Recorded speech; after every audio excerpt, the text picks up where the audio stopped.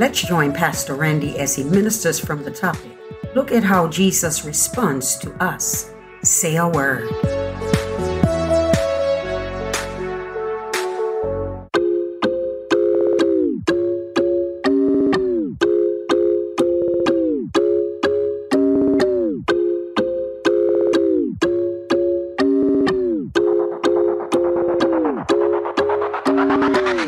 Greetings, one and all. I'm from the country, Somerset. My mother was a pastor for over 30 years. So I knew right from wrong. I was brought up to serve God, but I chose to go my own way. And I suffered terrible for it. But I thank God that I've had a road to Damascus experience. And I've rededicated my life and my heart to God so that God's will can be done in my life. My name is Brother Randy Lightbourne. Join me as I share the Word of God. My topic today is called sort of a different type of a topic, but this is what I got out of this text that God gave me. It's a look at how Jesus responds to us.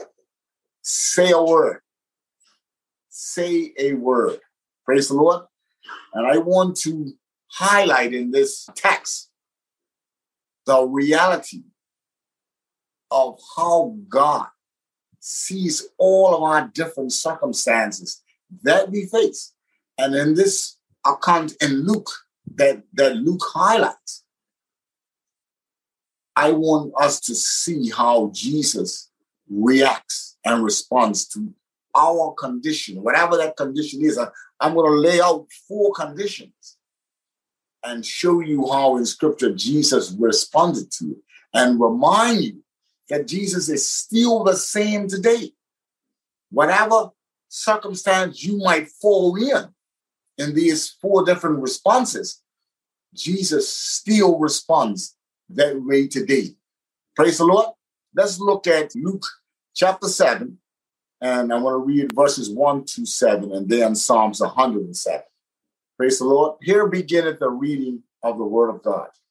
Now when he had ended all his sayings in the audience of the people, he entered into Capernaum, and a certain centurion servant who was dear unto him was sick and ready to die. And when he had heard of Jesus, he sent unto him the elders of the Jews, beseeching him that he would come and heal his servant.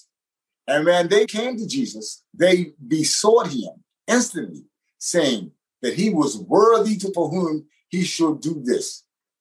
For he loved our nation, and he had built us a synagogue. Then Jesus went with them. And when he was now not far from the house, the centurion sent friends to him, saying unto him, Lord, trouble not thyself, for I am not worthy that thou shouldest enter under my roof. Wherefore, neither thought I myself worthy to come unto thee, but say a word, and my servant shall be healed. Mercy, say a word. Psalms 107, verses 19 to 21, verse 19. Then they cry unto the Lord in their trouble, and he saved them out of their distresses. He sent his word and healed them and delivered them from their destructions. Oh, that man would praise the Lord for his goodness and for his wonderful works to the children of men. Praise the Lord. May God add a blessing to the reading of his holy word. I have 2 points that I want to use to highlight these responses that Jesus shares in Luke chapter 7. These are some outstanding responses that Luke has put together. And I want us to see how Jesus reacts to these different types of circumstances. Point 1 is Jesus responds to faith and the Spirit. Point number 2, Jesus responds to doubt and love. Doesn't really seem like much, but when you see these 4 circumstances unfold, you're going to see the human part of it. And you're going to see yourself in these circumstances, and you'll see a loving Savior that is able to respond to whatever your circumstance might be. Let's look at point number one. Point number one, Jesus responds to faith and the Spirit. I want to read Luke, go back to Luke 7, but I'm going to read from verses 6 to 10 to give you some more insight into this circumstance. It says, then Jesus went with them, and when he was now not far from the house, the centurion sent friends to him, saying unto him, Lord, trouble not thyself, for I am not worthy that thou shouldest enter under my roof.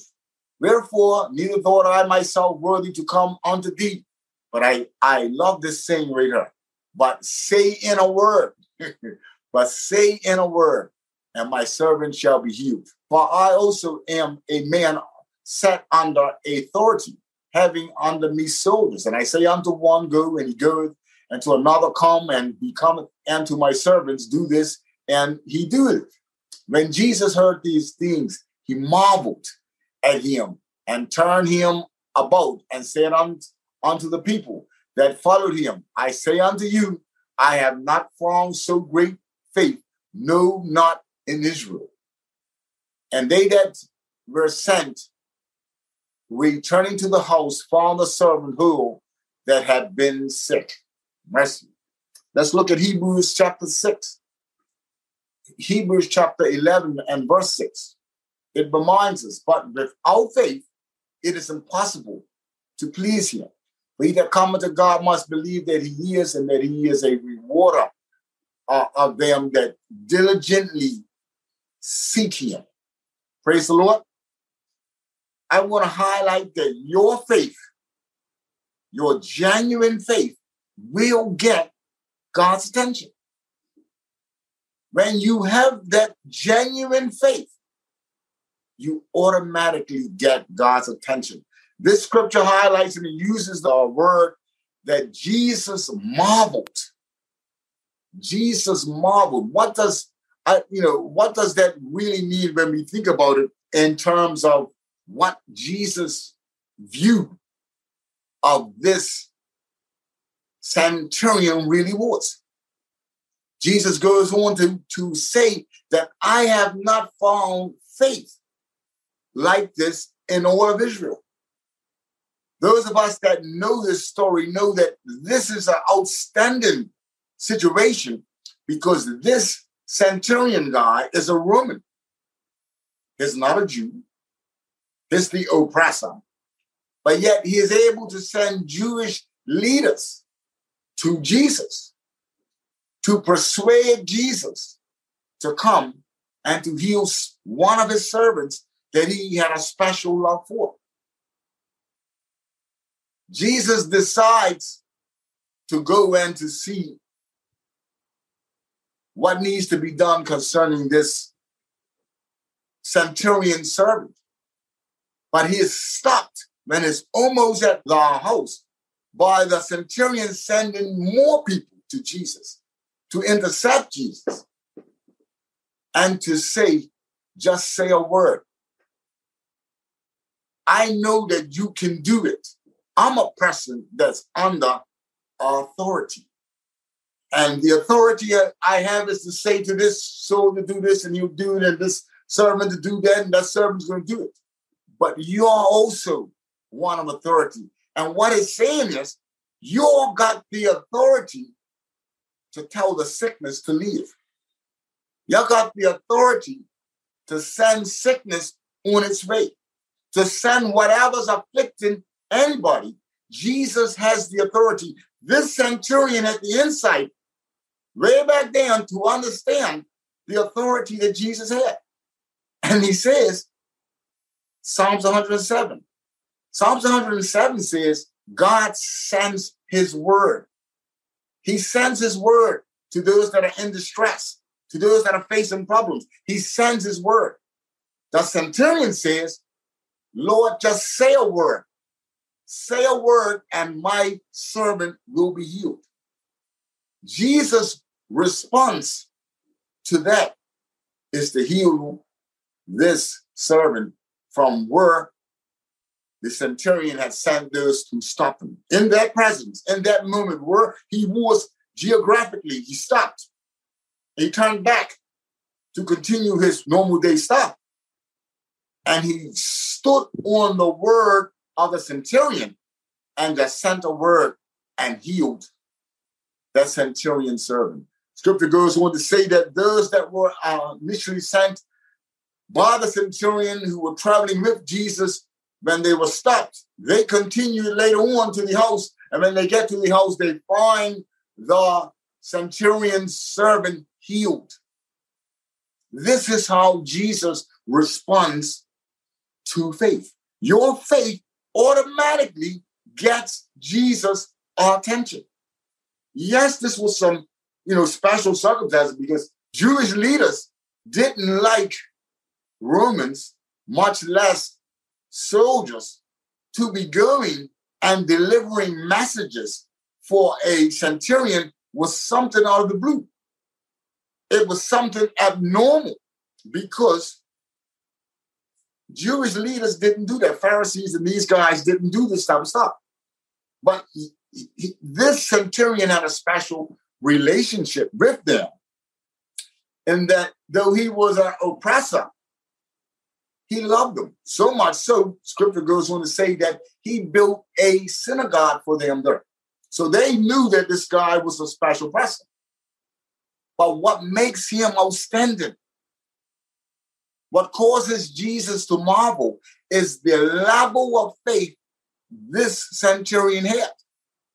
That wasn't a Jew, that was not brought up knowing about Moses and Abraham or even David. He wasn't brought up this way. This was a Gentile. But he learned enough about Jesus. Scripture says that when he heard that Jesus was near, he sent them. His faith, his genuine faith, is what causes Jesus to react. To the extent that Jesus just sends a word. He just says the word, it's done. And they find this servant completely healed. I want you to know today that Jesus still responds. Hebrews 11:6 says that without this faith, without the type of faith that this centurion displayed, we today cannot please God. It pleases God when we operate from a position of faith, and no matter what our circumstances are. This centurion sets the example for us, and it shows you how it will cause Jesus to react in whatever your circumstance is in your life. So whatever you're facing today, whatever your situation is, stand on faith. Stand on the position that all Jesus needs to do is say a word. Find the word in the Bible and stand on it. And you will see God move. You will see the response of Jesus in your life. Let's look at Luke 7 again, further on in verse 12 to 15. We're going to look at the Spirit. This is another different set of circumstances. Scripture goes on to say that it was the next day. Verse 12 says, now when Jesus, came nigh to the gate of the city, behold, there was a dead man carried out, the only son of his mother. And she was a widow, and much people of the city was with her. And when the Lord saw her, he had compassion on her and said unto her, weep not, stop crying. And he came and he touched the burial. And they that bare him stood still. And he said, young man, I say unto thee, arise. Say a word. I say unto thee, arise. And he that was dead sat up and began to speak, and he delivered him to his mother. Mercy. Isaiah 53 and verse 4, it says, surely he had borne our griefs and carried our sorrows, yet we did esteem him stricken, smitten of God and afflicted.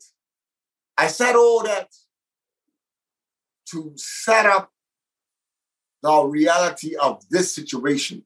Sometimes your despairing circumstances causes Jesus to respond immediately.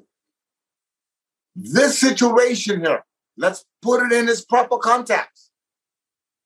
This scripture said that as he was just entering into the city, the next day, he meets up into a funeral that is in place. It says that many people of the city was with this woman that was a widow. Listen to what's being said here. She's a woman. She's a widow. And her only son has just died. So any and every type of support that she would have had, her husband is dead. The main supplier of support for her is past. She's a widow. Scripture goes on to say that she's in this situation right now. Her only son, that 9 out of 10 was providing for her, also is dead. And they're taking him to be buried. Scripture says that Jesus saw her circumstances. She didn't cry out to Jesus. I want you to pick up how Jesus responds. She's not cried out for help. Jesus, as I said in Isaiah, being one that's acquainted with grief and sorrow, he understands that. Jesus could identify with this son. 2 sons met up at the gate. One son was destined to die. And Jesus knew that this son, her, was dead, but he was destined to live. This is how they meet. Jesus sees their circumstances, and he has compassion on her. This is something that's we sort of take for granted because we sort of have the ability in our mind to say that we can identify when we see somebody in a sad circumstance. What the scripture is showing is how Jesus identified this woman's sorrow so much to the extent that it stopped him in his track. And he says, listen, stop crying. Don't cry. I'm going to fix your situation. I see your situation. I know your situation. And there are times God will move on our behalf about a situation we don't even fully understand is happening to us. But because God knows our circumstances, Jesus knew this woman's circumstances. This woman probably had no idea how she's going to deal with next week or next month, much less next year, without a husband and her only son now dead. Jesus saw the despair in this situation. And because scripture in Isaiah says that he is acquainted with grief, he identifies with it. He automatically felt this woman's pain and he says to her, stop crying. I'm going to fix this. Stop crying. In a moment, Jesus breaks every type of Jewish custom in that he reaches and touches what's called unclean. This casket that is carrying a dead son. And then Jesus says a word. He speaks a word. All he done was send a word to this young man. I need you to try to get a better grasp of reality of life in the form of death. We have very limited understanding of what happens when we reach the point or when God says, your time is up and you no longer can exist in this dimension. What happens is you are declared dead. Your physical body remains in this place. But who you are is no longer there. Who you are can no longer communicate with your husband, your child, your family. We have a limited understanding of where they go to. We see some of it in the account of the rich man and the poor man, Lazarus, that dies. And we learn about Abraham's bosom. But one of the things you do know is that even though we are absent from our physical body, we are in a place that we are still fully conscious.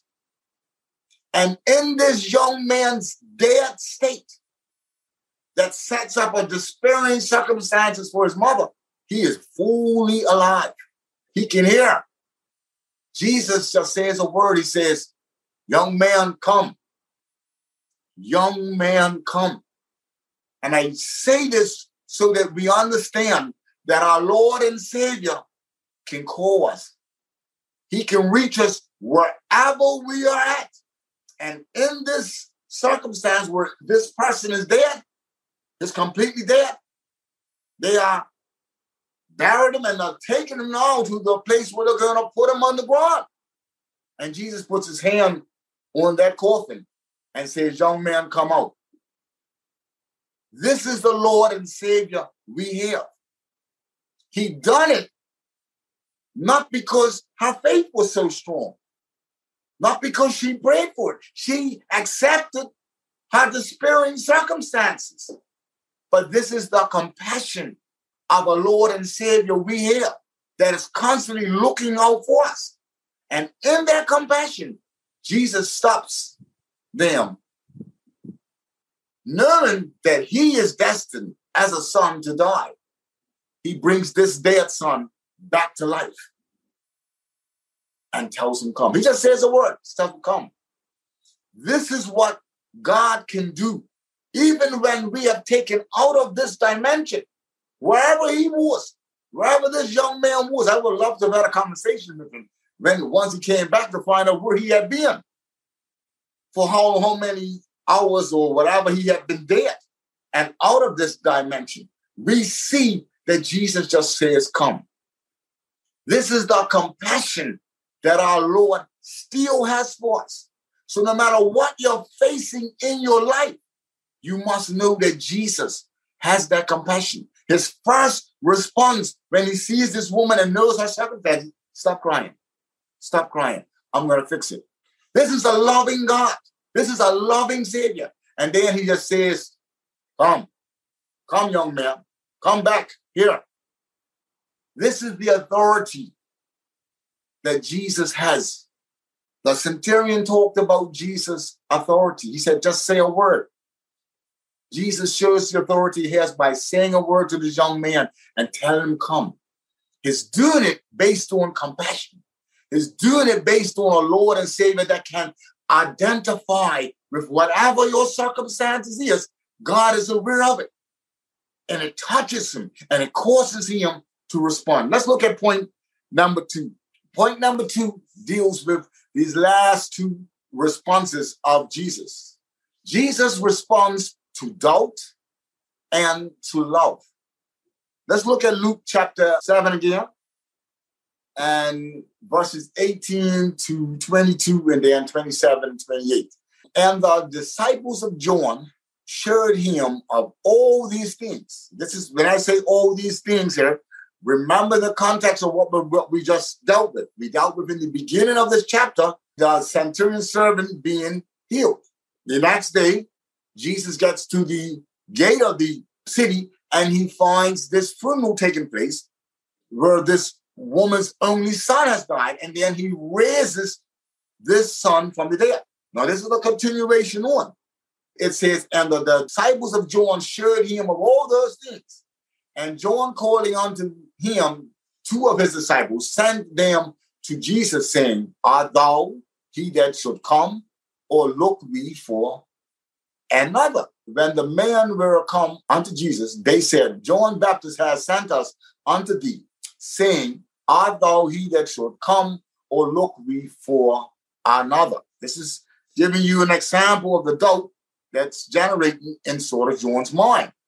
Verse 21 says, and in the same hour, he, Jesus, cured many of their infirmities. Look what's being explained here. And plagues and of evil spirits. And unto many that were blind, he gave sight. In this, listen to what was said here. These guys are coming and ask Jesus to stop. And in the presence of them being there, in that same hour, Jesus done this. He cured many of their infirmities and plagues and evil spirits, and unto many that were blind, he gave them sight. Then Jesus answering said unto them, go your way, and tell John what things ye have seen and heard, how that the blind see, the lame walk, the lepers are cleansed, the deaf hear, the dead are raised, to the poor, the gospel is being preached. Praise the Lord. Let's look at 27 and 28. This is he. This is Jesus talking now. He sent those guys, just now he sent the disciples back to John with that message. Now he's talking about John. He says, this is he of whom it is written, behold, I send my messenger before thy face, which shall prepare thy way before thee. For I say unto you, among those that are born of women, there is not a greater prophet. That's a big statement there. We know some great prophets out there. Moses, Samuel, we know Jeremiah, Isaiah, we know some great prophets. There is not a greater prophet than John the Baptist. But listen to this. But he that is least in the kingdom of God is greater than he. Praise the Lord. Let me read Acts chapter 2. In Acts 2, verse 12, this is after the Pentecostal experience. Okay, and the speaking in tongues has happened. And scripture goes on to say, and they were all amazed and were in doubt, saying one to another, what meaneth this? They didn't understand that they see these people running up and down, talking like half crazy and or like half drunk. So people starting to doubt what's going on. I'm setting that up just to show you that doubt comes. As a child of God, doubt comes in our head. There are circumstances that can cause us to start to doubt what's going on. Doubt is common sometimes, but Jesus always fixes this doubt and this anxiety that can come upon us. What we're seeing here is Jesus doing all these miracles. Luke is saying that John the Baptist, who is in jail at this time, that's what we understand, sir. John the Baptist is in jail. He sends two of his disciples to Jesus. He's met Jesus, he's dealt with Jesus, but part of John's main message was that the Messiah was come. And we know now through experience and the revelation of God's word that it wasn't to happen the way that most of the Jews expected to happen, in the sense that the Messiah was to come. But they didn't pick up on the part that the Messiah, what Daniel talks about, the Messiah being cut off. After certain days, the Messiah gets cut off and he goes, and then he comes back. So John the Baptist is looking for the Messiah to fulfill what was prophesied. John the Baptist was the forerunner. He was the Elijah that was supposed to come and to speak about Jesus. And in verse 27, I read, Jesus said, this is he who is the messenger who is to come before me. So what's happening? This is Jesus revealing who John the Baptist was. So John the Baptist knew that he was to set up for the Messiah to come. But what John the Baptist didn't fully understand was how it's to play out. He thought it was going to be a continuation of Jesus being revealed as the Messiah, and then Jesus being set up as the king of Israel and to sit on David's throne and stuff. He knew these prophecies. So he's expecting them to happen. So he sends his disciples to Jesus because he said, listen, none of this ain't happening yet. I keep hearing about these miracles and these things that are happening, but I don't see the restoration of Israel. I'm locked up in a jail, what's really going on. Those of us that studied, you will find that John the Baptist preached for about a year about Jesus. He also preached about Herod. And what Herod was doing, that preaching gets him locked up. And if you study, you'll find that he spent 2 years in jail before his head was cut open. So you can understand why he's got a little doubt. He's still hearing about Jesus doing miracles, but he does not see the completion of what he envisioned the Messiah to do. So he asks him, what Jesus does is so beautiful. Jesus, it tells you, first of all, that in that same hour that they came to check Jesus, that Jesus healed those that were sick, that had plagues, that was many that was blind. He cast out demons. He done all this stuff. These disciples see this, and then they ask Jesus what John the Baptist was talking about. Are you really the Messiah? Jesus responds by giving him different chapters of Isaiah. Isaiah 61, Isaiah 26, Isaiah 29, Isaiah 35. All of those different chapters talk about what the Messiah would do, which was healing the sick, raising the dead, opening the eyes of the blind, fixing the infirmities, and casting out demons. Those prophecies of the Messiah are in Isaiah. Jesus tells the disciples of John, go back and tell John what you see being fulfilled. So what Jesus responds to doubt is to give the word. He gave John the Baptist's servants the word of God. You're asking, am I the Messiah? What I'm giving you is what the Messiah was supposed to do when he came. And he gave him Isaiah 61, 29, 26, and 35, which talked about the different things the Messiah would do. So this is your answer to doubt. Whenever we deal with doubt, we need the word of God to be our answer. So he gives John the word of God as is being fulfilled in his life, in his everyday life. What they experienced within that 1 hour period that they were there were all fulfillments of Isaiah, of what the Messiah would do. Big lesson in it. God doesn't take away your circumstances. He gives you his word to hold on to in the midst of it. He didn't take John out of his present condition. He just reminded him of the truth of God's word and to hold on to that truth. Hold on to what Isaiah said the Messiah would do and what you see being done.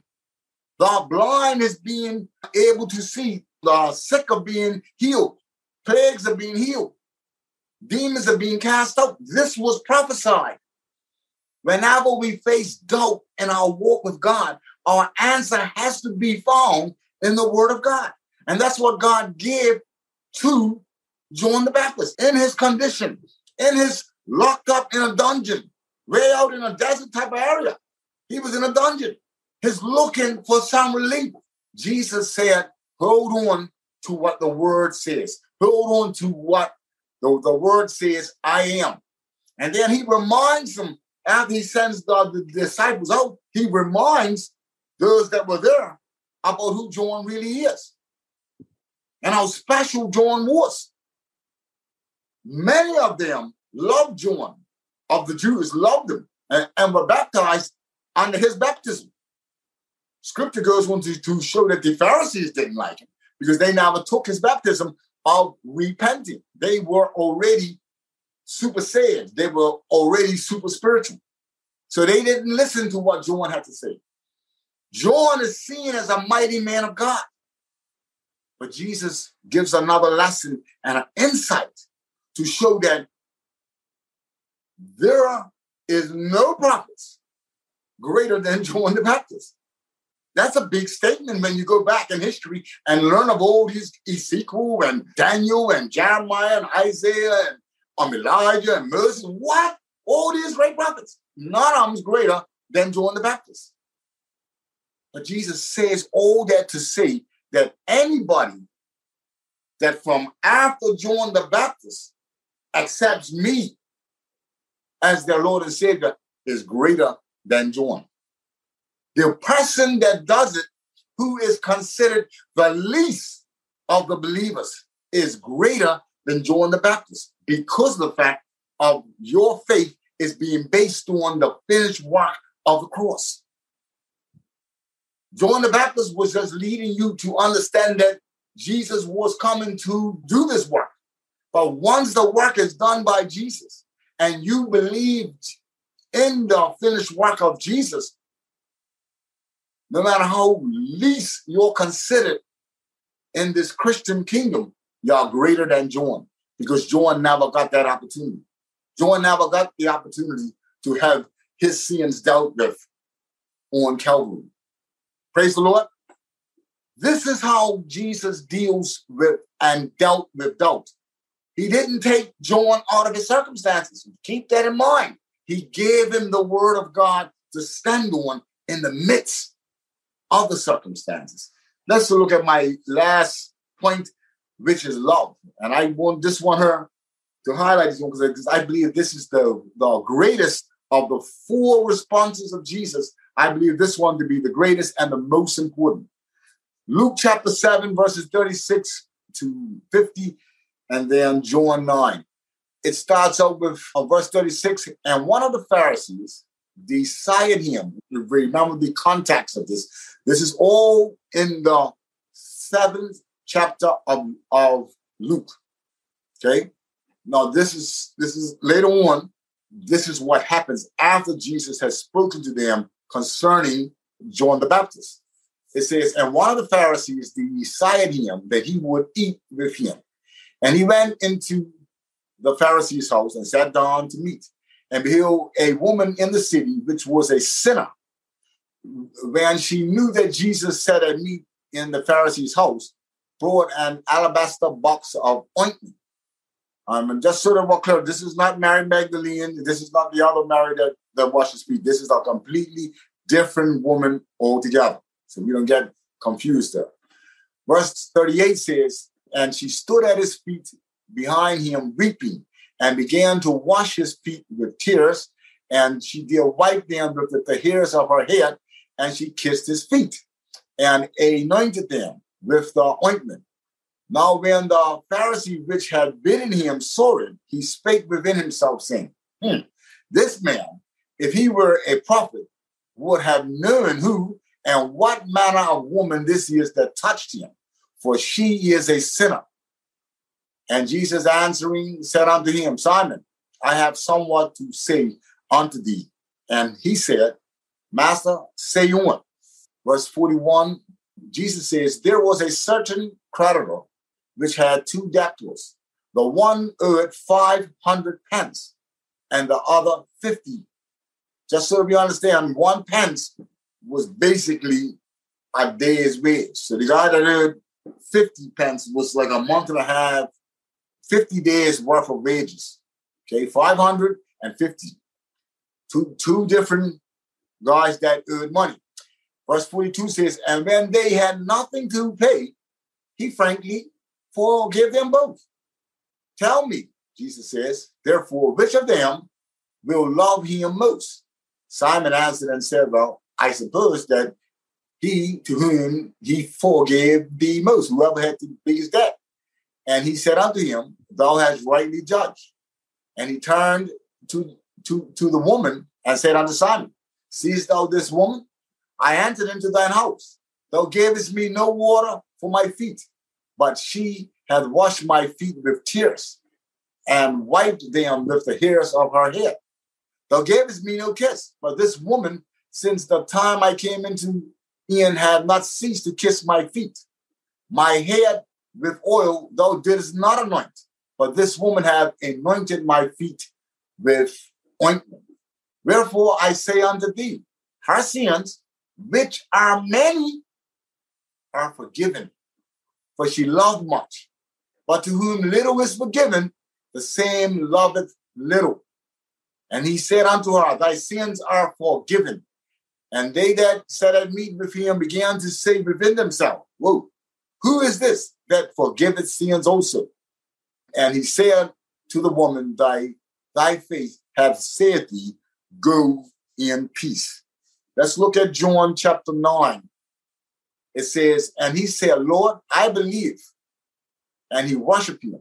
And Jesus said, for judgment I am come into the world, that they which see not might see, and that they which see might be made blind. And some of the Pharisees which were with him heard these words and said unto him, are we blind also? Jesus said unto them, if ye were blind, ye should have no sin. But now you say, we see, therefore your sin remaineth. That context there on John 9 is talking about the time when the young man who was born blind gets healed. And that's him who in the beginning he says, Lord, I believe, and he worshiped Jesus. That's the guy that was born blind, and later on he gets persecuted because he speaks about what Jesus done in his life. And these Pharisees were one of the people that was speaking against Jesus because he healed them on Sabbath. The point in that one was that Jesus said that he came so that the blind would be able to see, and those that could see wouldn't be able to see. The Pharisees said, well, Lord, are you saying that we are blind? And Jesus reveals to them that you say that you not got no sin. You can see. So you don't see no sin in you. And if that's the way you are, then you are blind. Praise the Lord. This context here asks the question, how much do you love? And how much do you see? Because these guys that are looked upon as living right and morally accepted, this guy, Simon, who asks Jesus to come into his house, looks down even at Jesus when he sees Jesus allowing this woman to wash his feet with her tears, to kiss his feet, to express all this love. He looks and judges this woman and says what type of woman she is. Jesus even goes on to say later on that this woman's sins, which are many, are forgiven her because of the love that she has for Jesus, because of the repentant spirit she has. Jesus uses the story of the two debtors to reveal the fact that both of them get forgiven of their debts. But who do you think really loves the most? Simon rightly says that the person who's got the most debt, who's got the biggest debt, the person who's got the most sin. This woman's sin, Jesus said, which are many, are forgiven because she loves much. And then he went on to describe our Jewish custom. We might miss it because we're not Jewish, but all the things you saw this woman doing was what normally would happen if you went to a Jewish house. Remember the circumstances. The first thing they would want to do was wash their feet because of their shoe situation. They always got dust and stuff on their feet. So they would give them something to wash their feet. Jesus said, since I'm bitter, you never gave me nothing to wash my feet. She washed my feet. She kissed me since I'm bitter. You didn't greet me to the house with a kiss. She's kissed me ever since she's been here. It's love. And he's showing what he's not got, what he's missing. But her, knowing her present condition, she realized who Jesus was and was sick of herself. Genuinely repentant with a real love. And this is what gets Jesus' attention. And this is how Jesus responds. Hey, your sins, which are many, are forgiven. They were all amazed at what he done for the centurion and healing his servant. They was even more amazed beyond measure what he done by raising this dead person. They probably didn't get the full grasp of helping John to understand his doubtful situation. But when they saw him and heard him say, thy sins are forgiven, they said, oh, whoa, whoa, whoa. Only God can forgive sins. And that was a way of Jesus revealing that he is God, because only God can forgive sins. Jesus will respond to any genuine person's love for him, anyone's genuine desire to change their way. It don't matter how much you have sinned. It don't matter how much you look down upon and thought of as nothing. This woman in society, in their circumstances, was considered an outcast. Those Pharisees, for whatever reasons, knew that this woman was worthless in their eyes. She had a bad reputation, so much so that they said, well, if Jesus is really this great prophetess up there, he should know who's touching him. But what they didn't realize was that Jesus knew exactly who was touching him. And that's what makes the difference. We touch Jesus every time we move from a position of genuineness. It was real love. It was a real desire for this woman to change from her bad ways. She saw how lost she was. She realized that she needed Jesus, and she cried and wiped his feet with them tears. She anointed his body. She kissed and kissed and kissed. This is all expressions of genuine love. When you're genuine in your response to Jesus, he knows about it, and he will move on your part. He knows where you're at. Nothing you're done is a surprise to him. God only knows this woman's sins. Jesus just uses the term many. You got many sins, but all of them are forgiven because I see your genuine love. And Jesus responds to her and says, listen, your sins, which are many, are forgiven because you love much. I say to you today, this is the greatest of all the miracles that Jesus done. Okay, the saving of this woman from her sins, and then her being making into a new person. This is the greatest of all those miracles. Yeah, say a word, and I'll heal your servant. Say a word and bring this dead son back from wherever that place is that holds those dead spirits, and bring him back. And he sat up and he talked to let you know that he was really back. Doubting and getting the word of God to give us that confidence in our time of doubt. It's nothing like being changed when you have Jesus in your life, when you accept Jesus as your Lord and Savior, and you realize that no matter what I've done before, no matter how bad I have been, Jesus has forgiven me. I might not have been the 50 pence, I was probably the 500. And Jesus simply forgave me. And is still doing that today. This is my cry to you, that Jesus knows whatever your situation is, and he will respond. As long as it's from a position of faith and genuineness, God responds. That woman that lost her only son, that despairing circumstances, Jesus reacts to it. Jesus knows whatever your circumstances is. This woman that knew she had no self-worth in that community sat quietly at Jesus' feet and watched him and kissed him and just wanted to be a part of Jesus. She had some real love there, and it caused Jesus to look away from all those who was thought of highly in society and to see this woman's state and to move and to say that your sins, no matter how many they are forgiven you because you love much. Jesus will respond to a genuine heart. Whatever your circumstances is today, know that we serve a Lord and Savior that is acquainted with our griefs, that responds to our faith, that will help us when we start to doubt, that will heal us from all our sins if we confess. This is the message that God has given to me today. Psalms 107 says that God sends his word out. He sends his word out. He still sends it out today. I pray that as the word is going out today, that it will touch you, strengthen you as a child of God.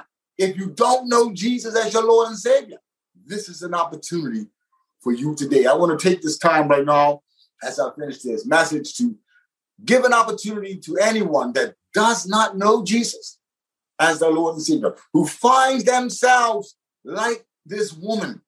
She wasn't invited to Simon's house, so that we are clear. Simon would have had his way. He would have threw this woman out of his house. But she ran for Jesus and ran straight to his feet. I say to you today, if you don't know Jesus as your Lord and Savior, this is your opportunity to sit at his feet and to accept him as your Lord and Savior. And if this is what you would like to do, I pray that you would repeat these words after me as I say the sinner's prayer with you. Father God, I realize that I am a sinner. God, I realize that I need you in my life. Lord, I realize that you died and that you rose again so that I can have forgiveness of my sins. God, I repent of all and any sins that I have done. I accept you as my Lord and my Savior. Come into my heart and heal me. I accept you as my Lord and Savior. Thank you for healing me, God. Thank you for saving my life. If that's been your prayer, I pray that you will reach out to us, numbers that will come up on the screen later, and that you will let us know so that we can be of a continued encouragement in your life. Anyone that does not know Jesus as their Lord and Savior, please remember these words. Jesus loves you. He is there. He wants to give you peace. He wants to give you happiness. If you have wandered away from Jesus, this is an opportunity for you now also to rededicate your life to God. Just confess your sins. Jesus is faithful and just and will cleanse you as you rededicate your life to God. But this is what God has laid on my heart, and I pray that someone is encouraged, someone is that much more motivated as they realized, even as John realized when he was still in the dungeon, that Jesus is in control. I may not know why everything is happening my way or this way, but Jesus is in control. His word is being carried out. So be encouraged today by these beautiful responses of Jesus as we realize we have a Lord and Savior that loves us dearly. Praise the Lord, everyone.